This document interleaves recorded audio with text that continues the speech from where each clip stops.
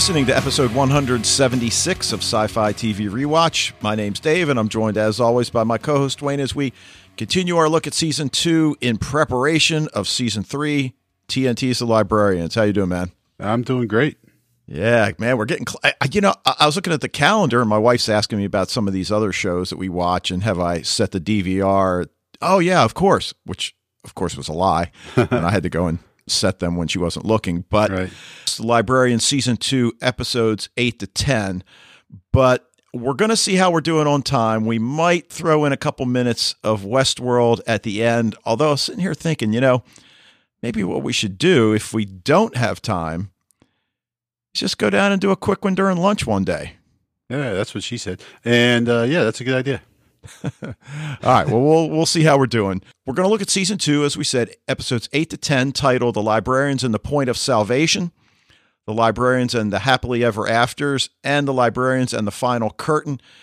As always, want to get you guys to send us an email, sci-fi TV rewatch, gmail.com. You can see us at the website, leave a voicemail. You can record your own audio clip, send us the MP3, tweet us at Sci-Fi TV Rewatch, and, consider joining the Facebook group and join the discussions there. So we got a lot to talk about. So we do. I think without further ado, why don't we just jump into it? Episode 208.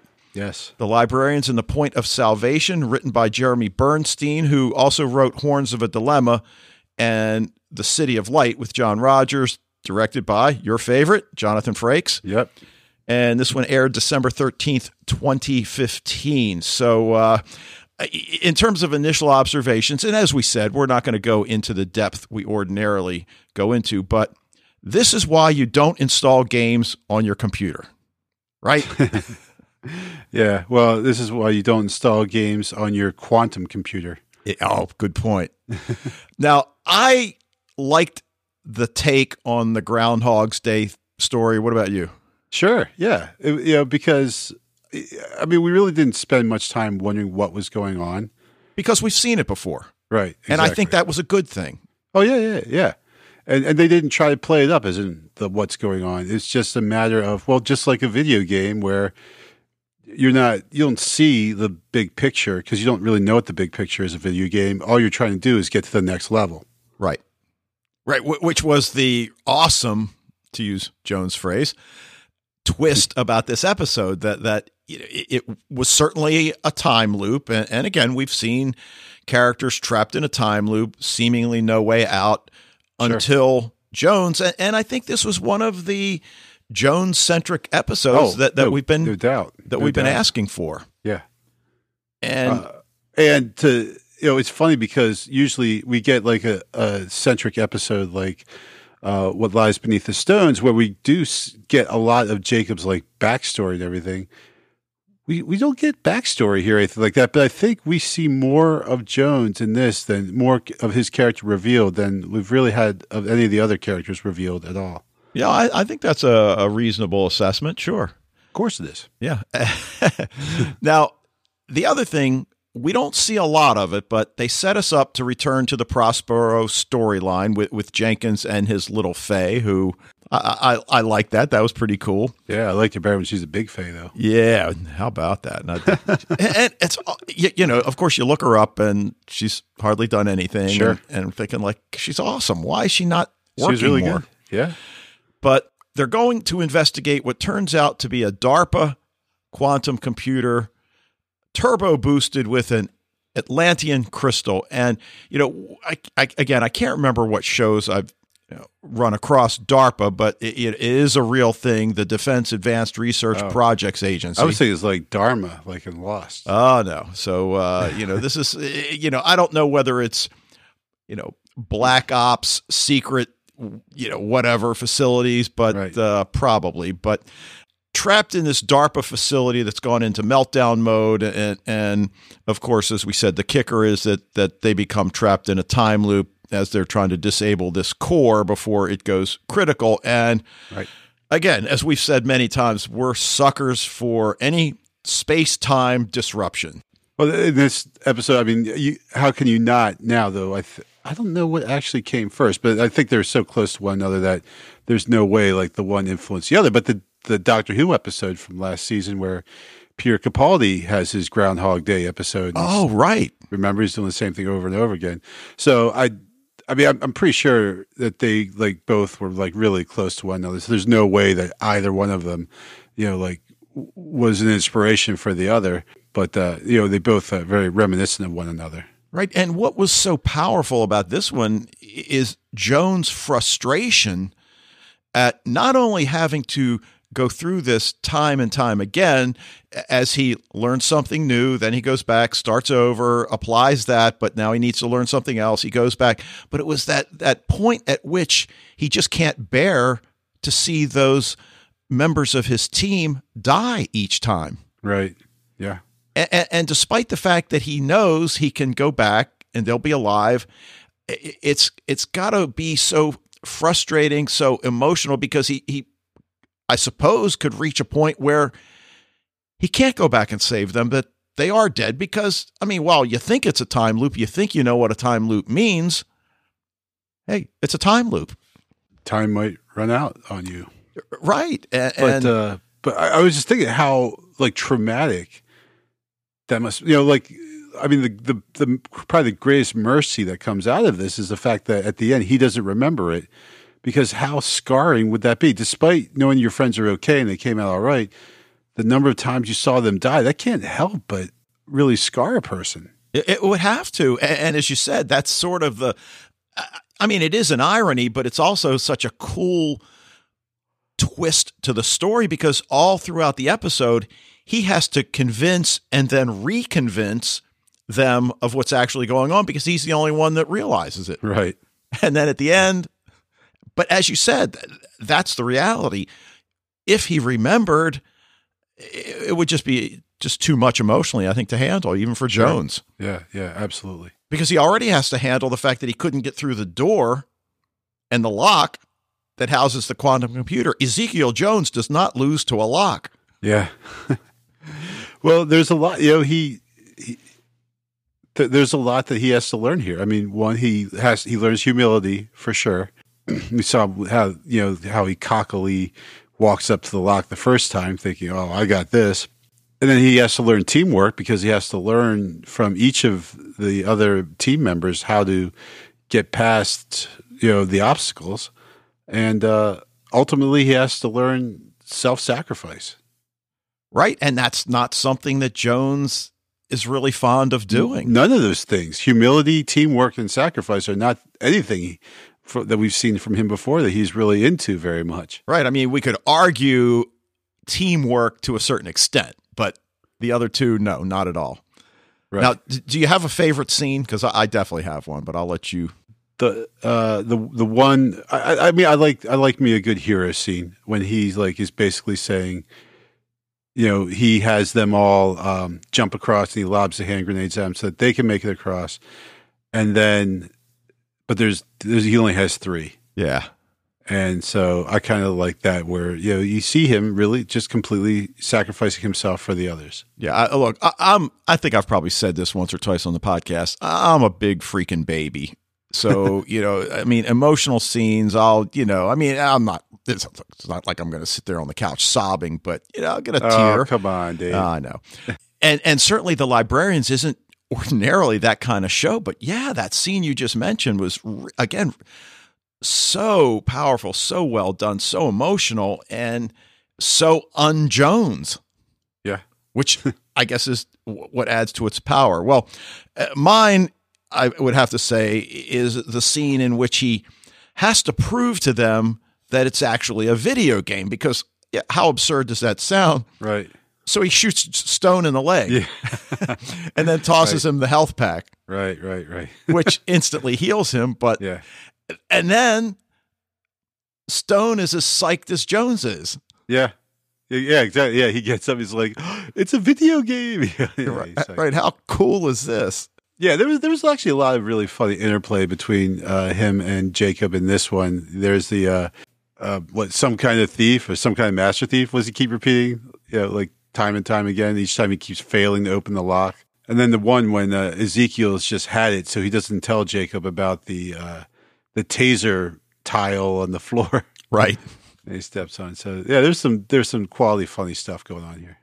And again, the scene where he figured out what's going on, so he locks the other three in the room, and that's really the first time we hear that plaintive cry that I can't watch you die anymore. Yeah, that was good too. And again, we don't see that much out of John Kim. And I guess to a certain extent, we wonder, well, does he have that range as an actor? And well, the answer is yes, he does.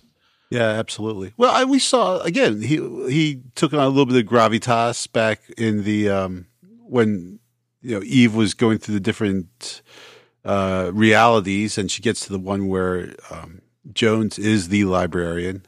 Well, that's true. So we saw a little bit of seriousness there. Yeah, that's true. But he tells them he's going to go learn the way out of the game and then come back for them.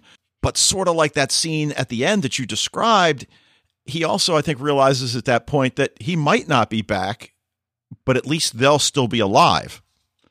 Right. And obviously, that's a huge point of emphasis for him. Now, again, you talk about emotion. Eve telling Jones about that Market Garden story, and one of my kids today asked me what my favorite period of history is, and I thought about it for a second, and for me, it's really that 1900 to about 1945, the first two world wars. Mm-hmm.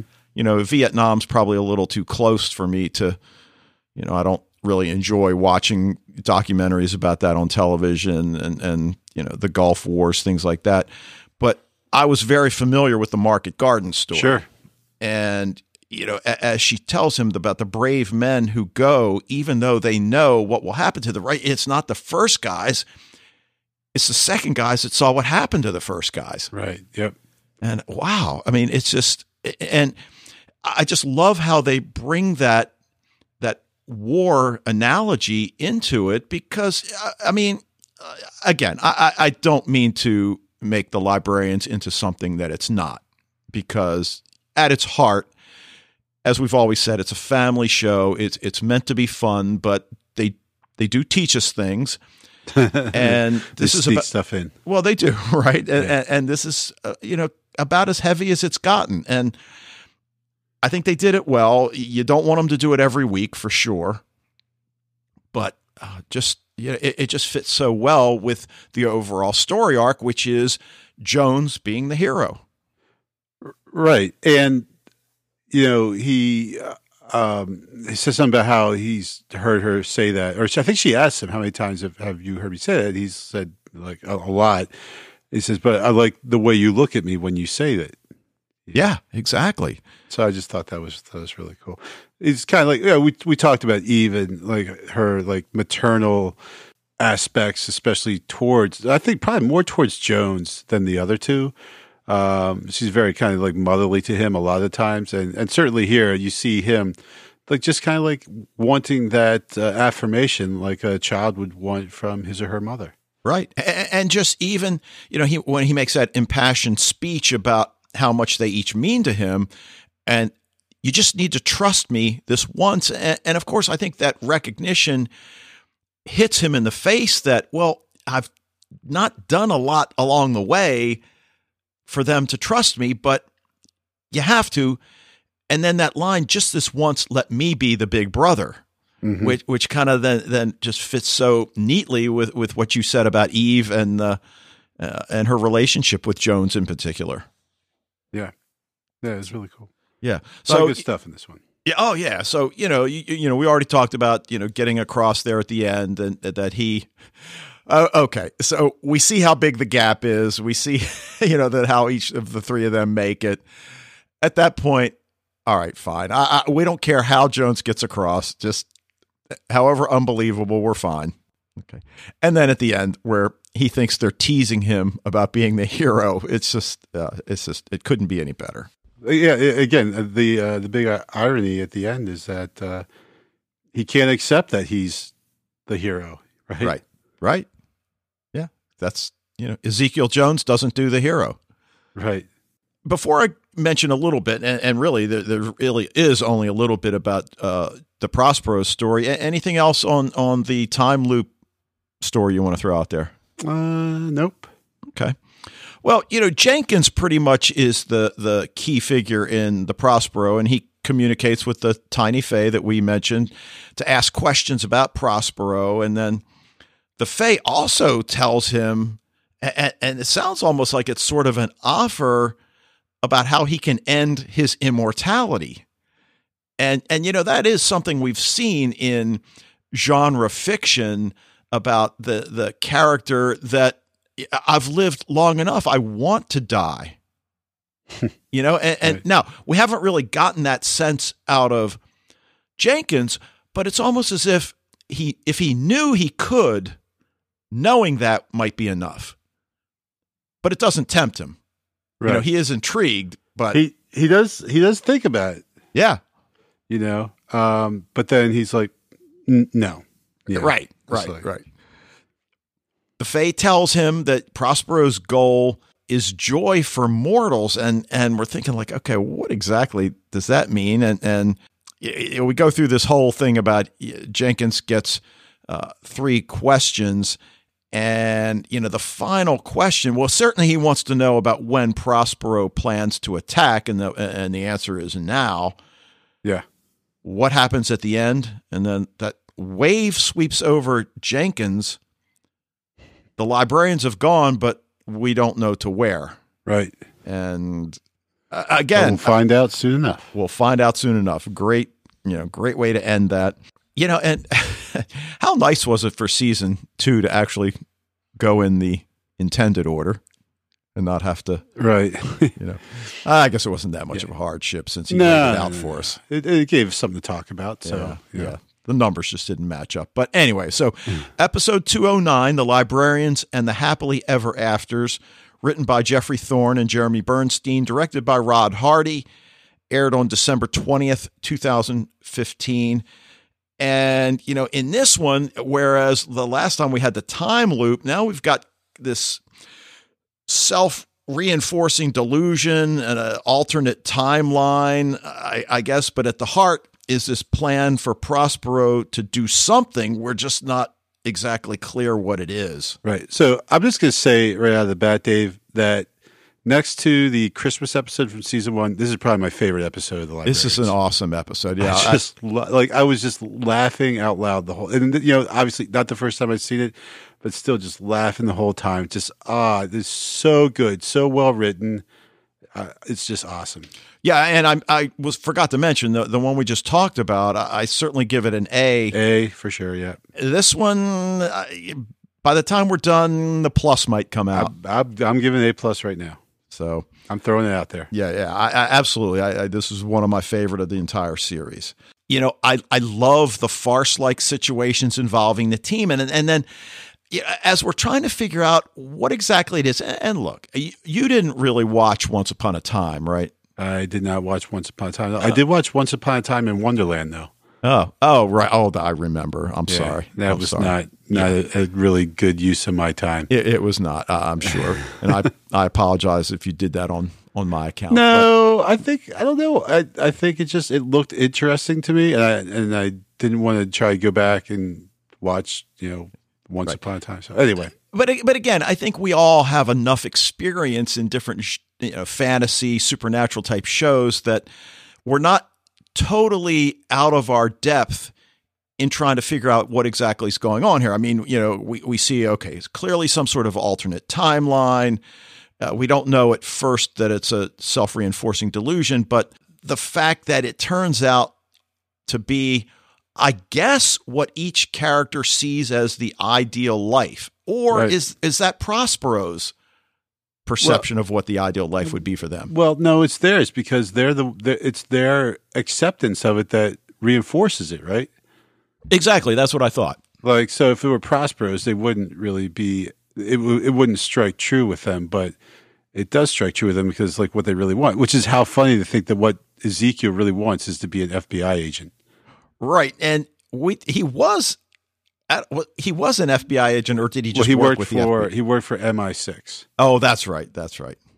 but which is, I guess, kind of like the FBI, right? It's a military intelligence and Right, Britain. right. But I wasn't sure. I just finished Foundation and Empire, and I don't know how long it's been since you read it. It's been a while, but I love those books. Right, but the character, the mule, who basically controls people's emotions. So at first I was wondering whether it was something like this, but like you said, that's really what it turns out to be. That it would have to be them reinforcing this for it to stick, and of course they do. Right. So we see Eve as the sheriff. Mm-hmm. How great was that? Just the small town sheriff, and we almost had a little taste of it in the episode with her army buddy, when when he was the politician in that small town atmosphere. So that was really cool. She's very comfortable there. Stone. First time we see him, he's got a co-ed in his sports car. I think it's a motorcycle. Oh, was it a motorcycle? I think it was a motorcycle with a sidecar, yeah. Oh, okay. And he's apparently teaching, 16 different disciplines 11. Okay. Yeah. And then, of course, during that search, he's leading a group of co-eds. I think in the far back, there might be a guy or two, but right. It's all the 21, 22, 23-year-old girls that are hanging on every word. So, all right, that's cool. Stone, that's what we expected out of Stone. It just took a while. Maybe a little bit. We'll see him as much of a ladies' man, but, I guess there is, it's in there, obviously. Well, and we don't really see him do anything other than allow them to idolize him. Sure. We don't see him necessarily taking advantage in any way, because that's not Jacob Stone, at least not the one that we've seen. Right. Now, Cassandra is easily my favorite in this episode. And I don't know if you noticed, but her voice is different. Yeah, it's a little deeper. Yeah, this lower timbre, slower delivery, because she always seems so excited. But here's this very calm, I'm sorry, very sexy. I love the hat. Huh? I love the hat. Straight hair. And again, it's funny because occasionally we see Stone with a hat. I mean, not exactly like that, but. Oh, I'm sorry. That just reminded me of something. So did you catch the previous episode when Ezekiel, he fixes the pipe and then he twirls the wrench in his hand? I didn't, but I did want to say something about that, because that was, again, something that he learned from Stone. Right. But no, I didn't see that. Yeah, it was hilarious. Again, thank you to the Caniacs out there who pointed that out to me, because that wasn't a thing in my mind until you guys pointed it out. But now I can't unsee it every time he twirls something. And then for Ezekiel to do it when he was, accomplishing the job that Jacob had taught him to do, I was laughing. That was hilarious. Because again, I notice every time he's holding something, whether it's an axe, a big pipe wrench in this case, but God, I can't believe I missed that. Yeah, it was a big wrench too. Yeah. So now see, if I had said that, you would say that's what she said, but you kind of did say it there. That's a good point. All right. So it was also such good fun watching Flynn, who has reemerged in this episode, agitated at seeing Eve and Moriarty together, which then begs the question, is that her secret desire, or is her secret desire for Flynn to be jealous? For Flynn to be jealous, yeah. I mean, we talked about this before, and I said I really wouldn't say anything. But, I mean, we saw earlier that there is what I think is a valid, actual attraction between Eve and Moriarty. Yeah. And had he not, broke bad in this one, maybe he would have stood a better chance. Or actually, was it the next one? Sorry. Yeah, it gets tough. For those of you that have been around the podcast for a few years, back in the day when we actually did 4 episodes in a podcast a few times. Yeah, we were trying to get all the Lost Girl squeezed in before the new season. Yeah, and we did. We did, yep. Back when we were young. All right. All right, but yeah, I mean, how great is it to have Flynn back? Oh, and by the way, it was so great to have Flynn back. Every time he's in an episode, I mean, nothing against the others because they are fantastic, but when Noah Wiley swans in as Flynn, it's just they just stepped the episode up to 11. Yeah, no question. And I hope to get this edited and dropped well before Sunday, so I'm really going to try. But just in case, I'll post it on the website. I did notice when I was setting up my DVR to record Sunday that it looks like they're running the movies before the episode. So if anybody wants to take a look at the movies again, I'm sure most of you guys have seen them multiple times. But like National Treasure, dude, I watch them every time. You watch it a million times. Yeah. I have some birthday Amazon money that has just come my way that I think I'm gonna, because they're only $5 a piece on to buy, to own. Really? If you get through Amazon Prime, they're $5. All three, well, not all, each one separately. Now, so is that for the DVD? No, for the streaming version. Okay. Yeah, I had a mini discussion with Kevin Batchelder on the Facebook group about that. I guess I still can't let go of physical media. Yeah. I mean, there's just something I still like about holding the box in my hand, but there's something I like about not having more DVDs piling up on the shelf. No, I know, I understand. But yeah, no, I get, because actually, I mean, I did read a couple articles about this, and it appears that most, especially for Blu-ray, the disc is going to be a better quality image than the streaming, right? Like I said, I mean, it's so convenient just to have it right there. And like I said, I mean, for this particular one, for the librarians, like for $5, you just can't beat that, Oh, no, not at all. So, all right. Well, we've got a cold open. Haven't had one of those for a while. Flynn's amongst a bunch of ninja attackers, escapes back to the library through a portal. Well, what you remember, like back in the very first episode with ninjas in Oklahoma, right? Oh, like it's kind of like a thing. Every time I see ninjas on the show, I chuckle. Be a great T-shirt, Ninjas in Oklahoma. Yeah, there come you up go. with some sort of design. I'll tell you, Michael does an awesome job. I don't know if you've ever seen his online T-shirt store and different things he sells. I mean, it started with the Continuum stuff, but he's included a lot of shows. I'll have to bring that up to him. All right. So well, I just Googled ninjas in Oklahoma, and the first thing you get, Oklahoma, the library fandom, powered by Wikia, Ninja Shuki and Sushi and Wok. Oklahoma man develops gym for aspiring ninjas in Edmond. So nice. So there are ninjas in Oklahoma. Apparently there are ninjas in Oklahoma. Okay.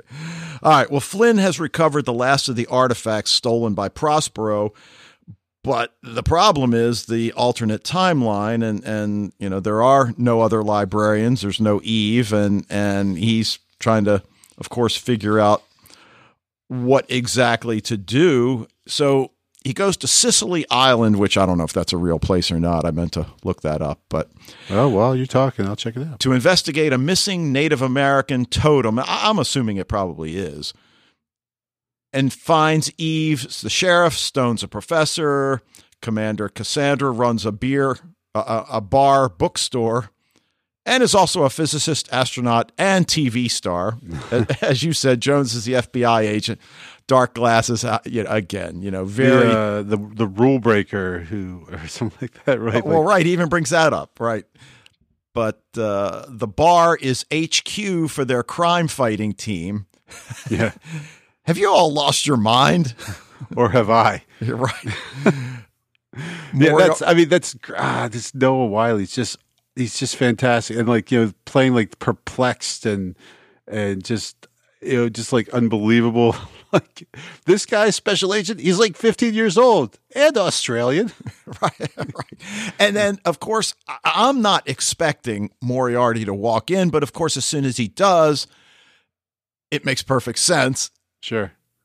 He's greeted and then kisses Eve, which, of course, sends Flynn into a, apoplexy, I believe is the word. Yes. All right, so obviously Flynn's got to figure out what's going on, and anytime any of them need help figuring out what's going on, they go to Jenkins. Right. But Jenkins has forgotten them too. Well, he advises Flynn to play along to combat the self-reinforcing delusion, because that's what he kind of figures it out. So even though he doesn't remember, he understands the symptom, I guess. Right. Well, that's what I like about Jenkins is that he never questions that that's a thing. Like, oh, okay, well, naturally, you're right. You probably are. I don't remember there being 3 other librarians, but you say there were, and I believe there were, and here's probably how it happened. Yeah. You know, he doesn't doubt Flynn's story at all. Right. So, you know, we see Stone and Jones in that absurd 70s cop show scenario. You know, bad guy just gets away, handcuffs still on, which of course we've seen out of Jones before. Flynn brings up the whole concept of magic, and of course at first they, you know, think that's absurd, that's silly, but then one by one they each have an open mind, which maybe their true self is still buried in there somewhere, right? Or at least maybe not their true self, but the self that we know in the other timeline. Exactly, the self that reveals itself in Westworld. Right. Now we meet Ariel. Yeah. Okay. That's all I'm saying. Yes. Hello, I'm Ariel. I'm a fairy. Okay, I love it. Yeah. So she and Flynn return to the library. She tells them Prospero's responsible, that it's a story spell, narrative magic. We're going to have to try that in school sometime. Narrative magic. Yeah, that might work. I hope something's got to work, especially with my last period. Something's got to take. Yeah, I covered for your last period, man. Yeah. Woo. Yeah, I'm telling you. So to break the spell, they've got to reject their happily ever after. So, the title starts to make sense now that we learn that what we see these people doing, these people that we know but we don't know, this is what they perceive to be their happily ever after. Yes. But if they're going to get out of it, then they have to reject what is their vision of happiness. Exactly. Right. And right. Who wants to do that? No, of course not. And part of the problem is we still don't really know what Prospero's end game is. No clue. I mean, Ariel's giving hints and clues, but we're not even sure at this point whether or not she knows. But she and Flynn are working together. She could honestly just say whatever she wanted. I'd just be like, yeah. Now you seem to be better. Is she? I looked her up. I believe she's an Irish actress. No, that is one Scottish accent. Oh. That is all over the place. Yeah. Okay. Sorry. I apologize to all our fans from the Emerald Isle. So what's the deal with the blue eyes, the glowing? That's just their talisman. Is that what it turns out to be? I think that's whenever their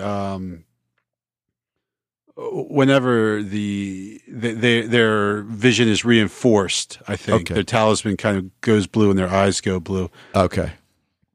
So yeah, because obviously, again, takes us back to Lost Girl. No. All right. All right. So Flynn makes that, again, we've got another impassioned statement about each of them until he finally gets to Eve, kisses her, and then she remembers. And again, it's on the one hand, it's so cheesy. On the other hand, it's sweet. It's so awesome. Yeah.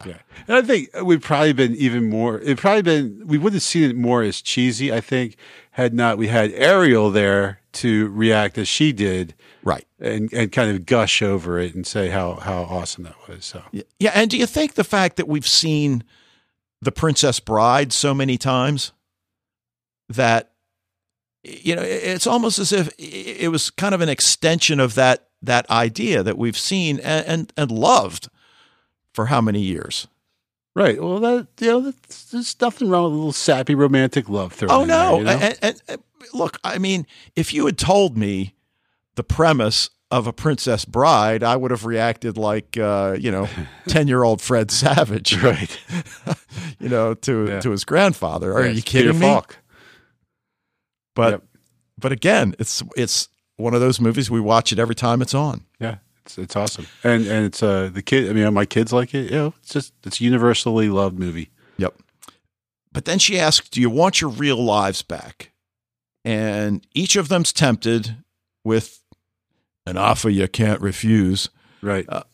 But because each requires them to leave behind their friends, they each resist. Yeah, exactly. Right. Because their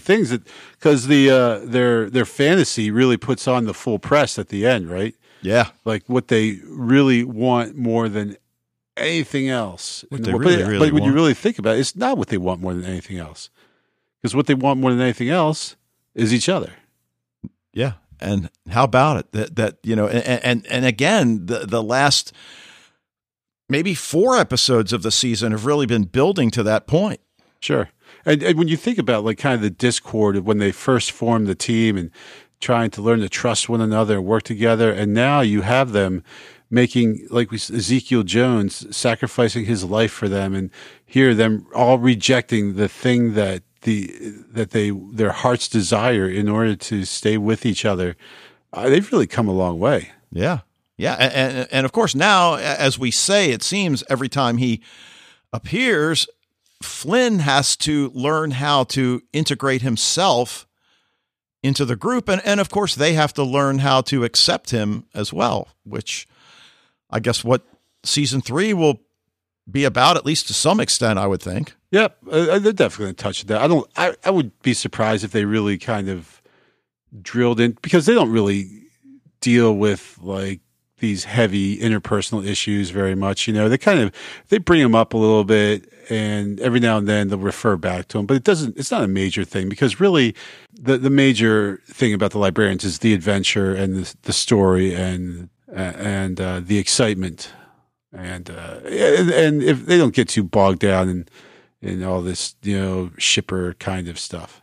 Right. And the part that they do really, again, as you've alluded in the podcast tonight, it's kind of between Eve and Prospero, and he kind of reveals that that's what this town is all about. That he certainly kind of hints that Prospero is about to do something, but that he begged Prospero to make this town for Eve and her friends so she could find true love, which he, of course, means him, Eve and him. Yeah, right. Because real love is risky. And I think I finally believe him. You wonder whether all along it's just one of these things where, okay, he's got a crush on her. He's going to, say things, but no, it really, at least in his mind, and whether, as you again have alluded, that she feels something in return. I don't think it's at the same level he does, but yeah, right. And like trapping people inside a fantasy world is not a really good way of expressing love to another person. No. Now, do we cut him some slack that he's a fictional character and he hasn't gotten out that much, or yeah, true, or just that he's, I hate to say he's evil. He's bad. Right. Because he's written that way. So right. But there are levels of goodness to him. And I mean, I guess you could argue that with most bad guys, that's probably true, and that it's only the truly evil characters that are so one-dimensional. Sure, and he comes through in the end, Yeah, so, right. But right. But still, he in this particular episode, he's still kind of like little selfish. Yeah. Well, I like when they find out about the ley lines that are now in the air, and Eve asks, "Well, is that good or bad?" Depends how you feel about the end of the world.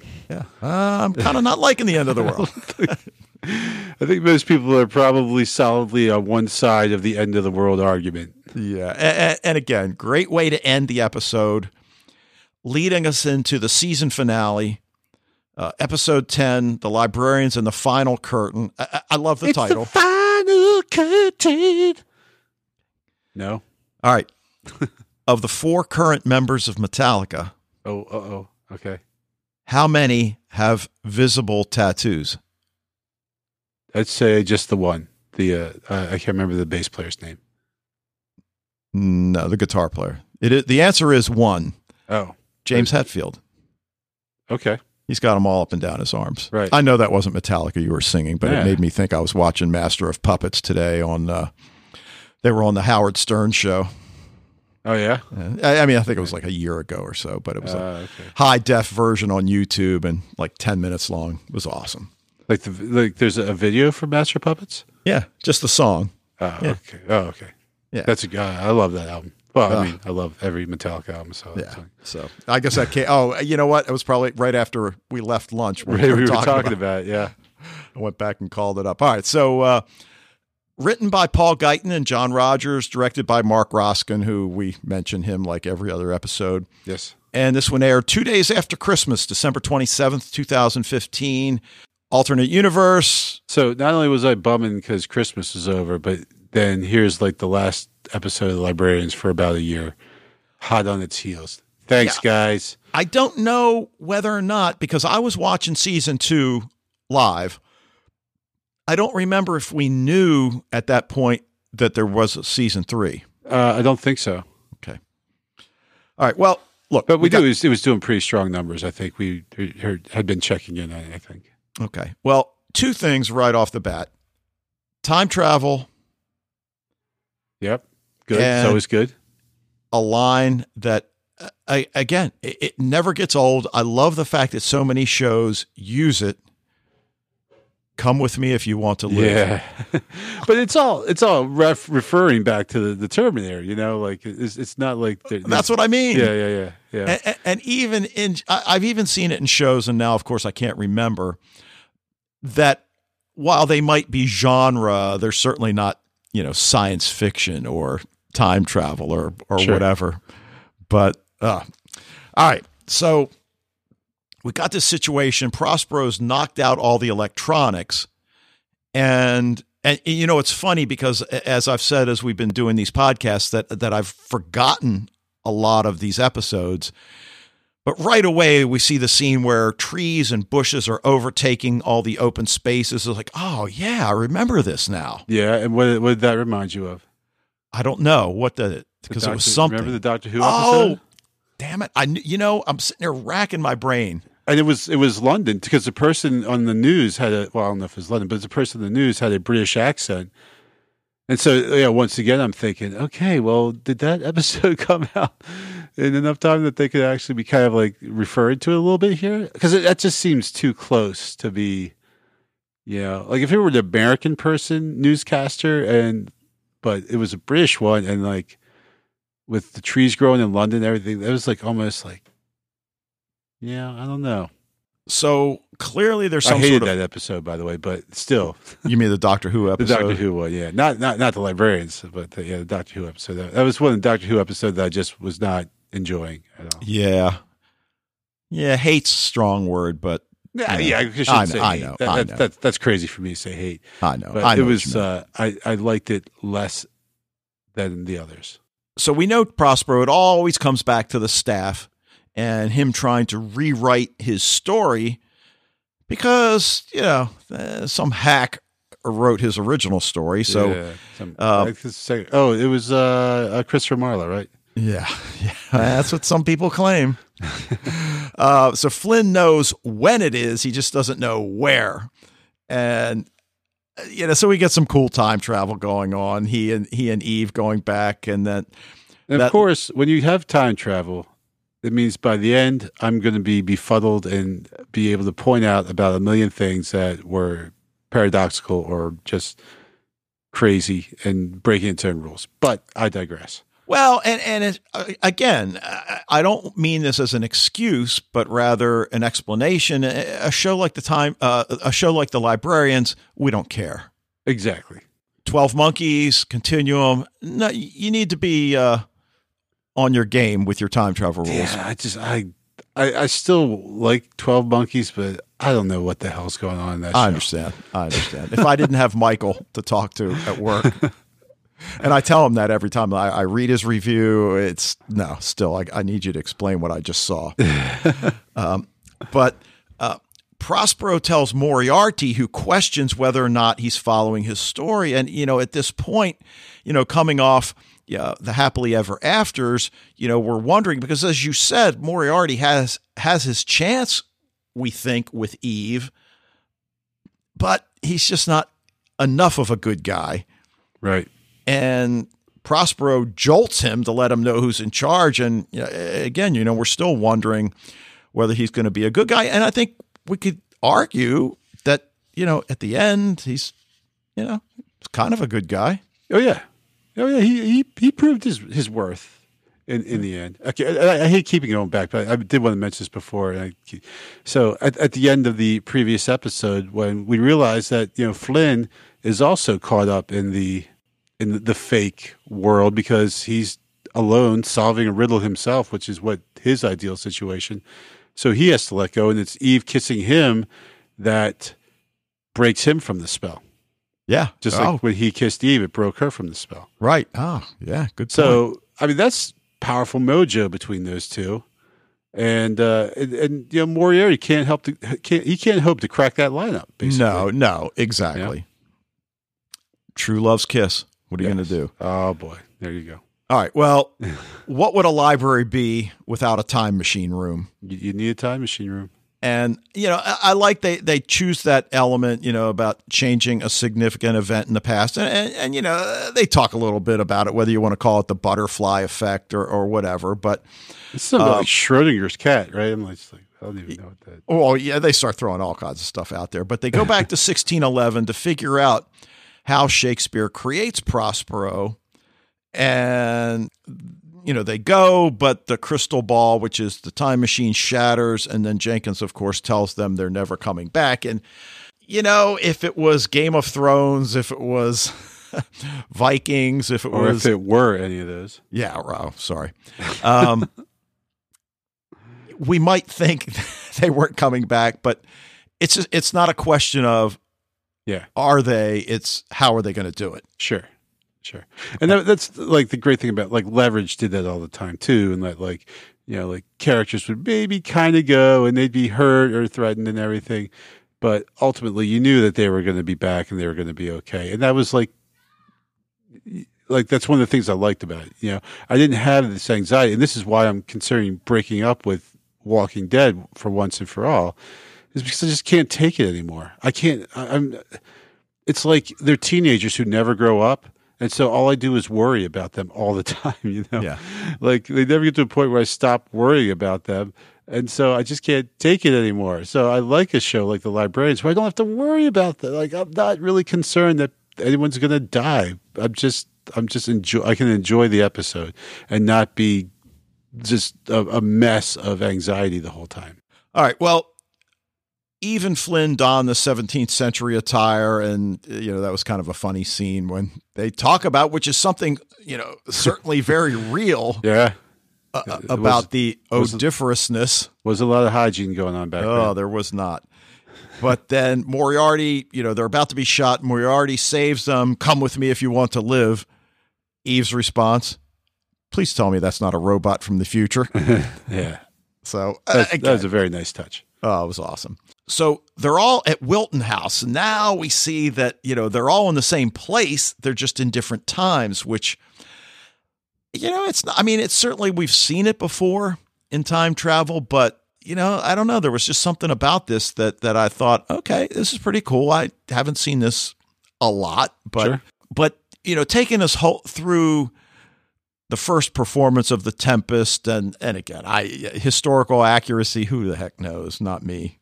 Yeah, well, anytime you read Shakespeare, historical accuracy is going to be an issue because he didn't it's not like he wrote it down and published it right then and there, All right, again, great scene because we've heard Flynn talk about his theatrical aspirations in the past.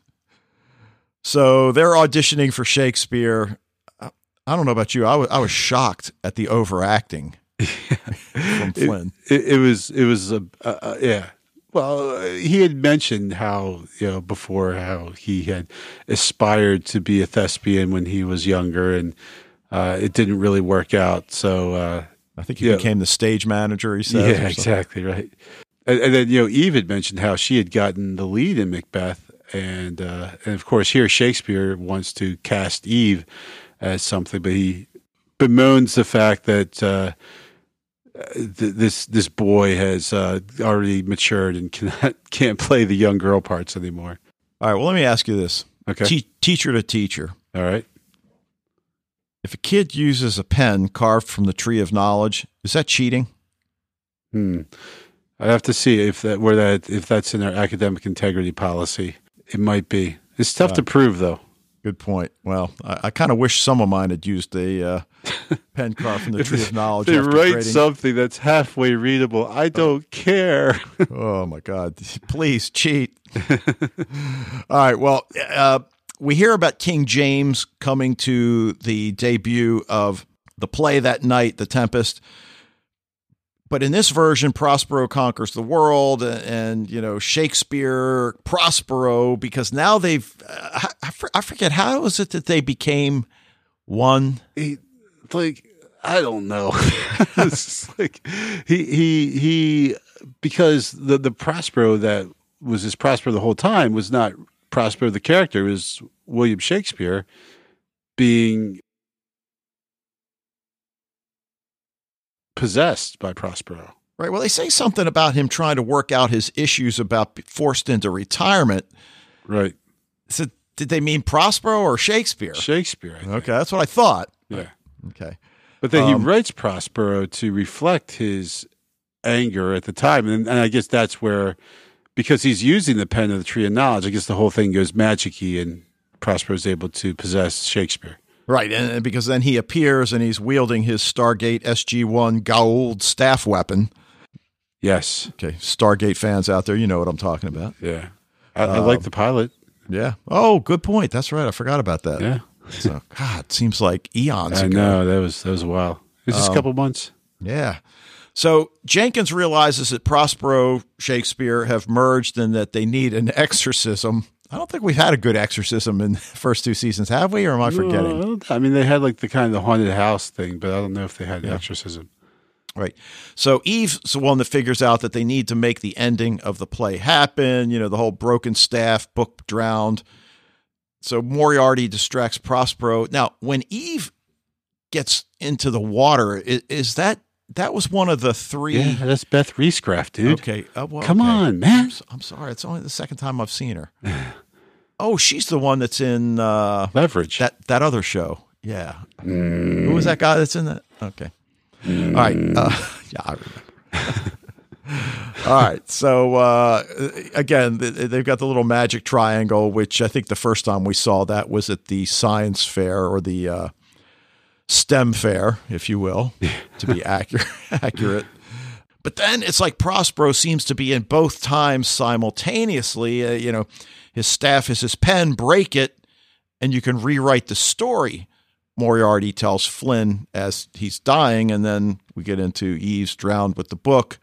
And then, how cool. She comes up holding Excalibur. Yeah. That's pretty boss. I wish they hadn't done the little Excalibur dog thing. Yeah. Yeah. But that's okay. I can live with it. It was still cool. They take care of that. Because it was like when we saw like Cal as a pet before, it was really sad when he quote unquote died. So right. So now kind of everything is resolved, and then it's like reality hits that Shakespeare's got to go back to 1611 to live out his days, but Flynn and Eve have to stay. Right. It's just a one-way ride. Yeah, so, they all say their goodbyes. I love Jones to Flynn. I still don't like you. Likewise. And then Eve telling Cassandra to go have her own event. Again, just, one of the sweetest lines in the episode. I love that. Yeah.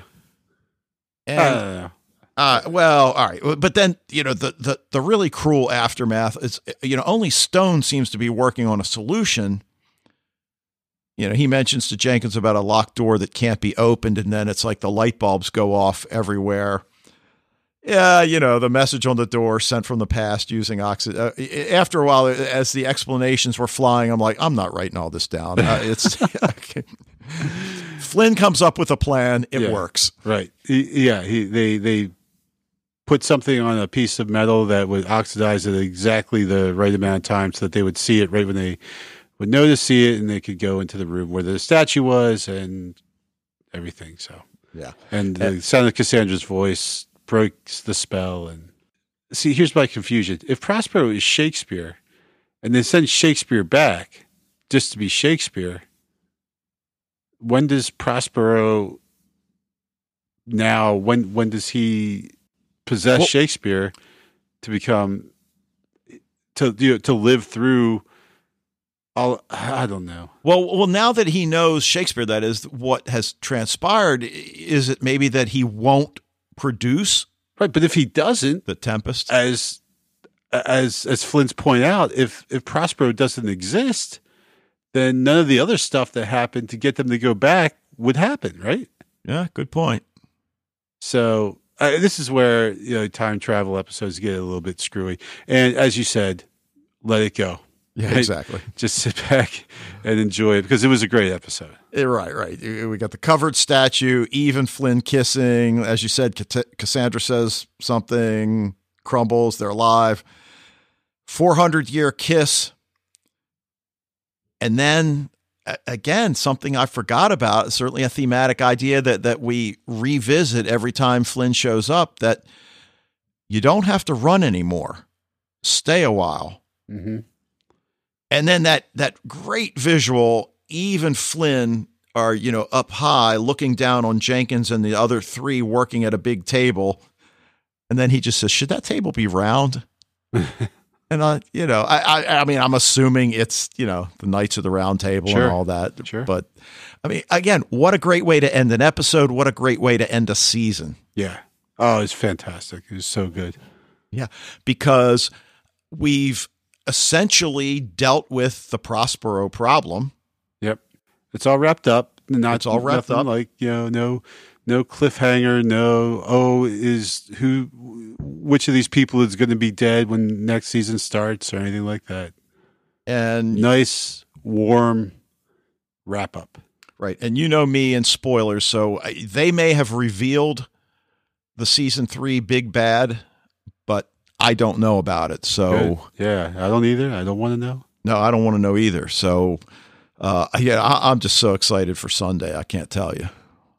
So. Yes. Though I don't know if I will watch on Sunday because Sunday's my Westworld day. Westworld's on at 9, dude. Yeah, I know. But you think I can even get to a TV before 9? Okay, good point. Good point. I forgot. Yeah.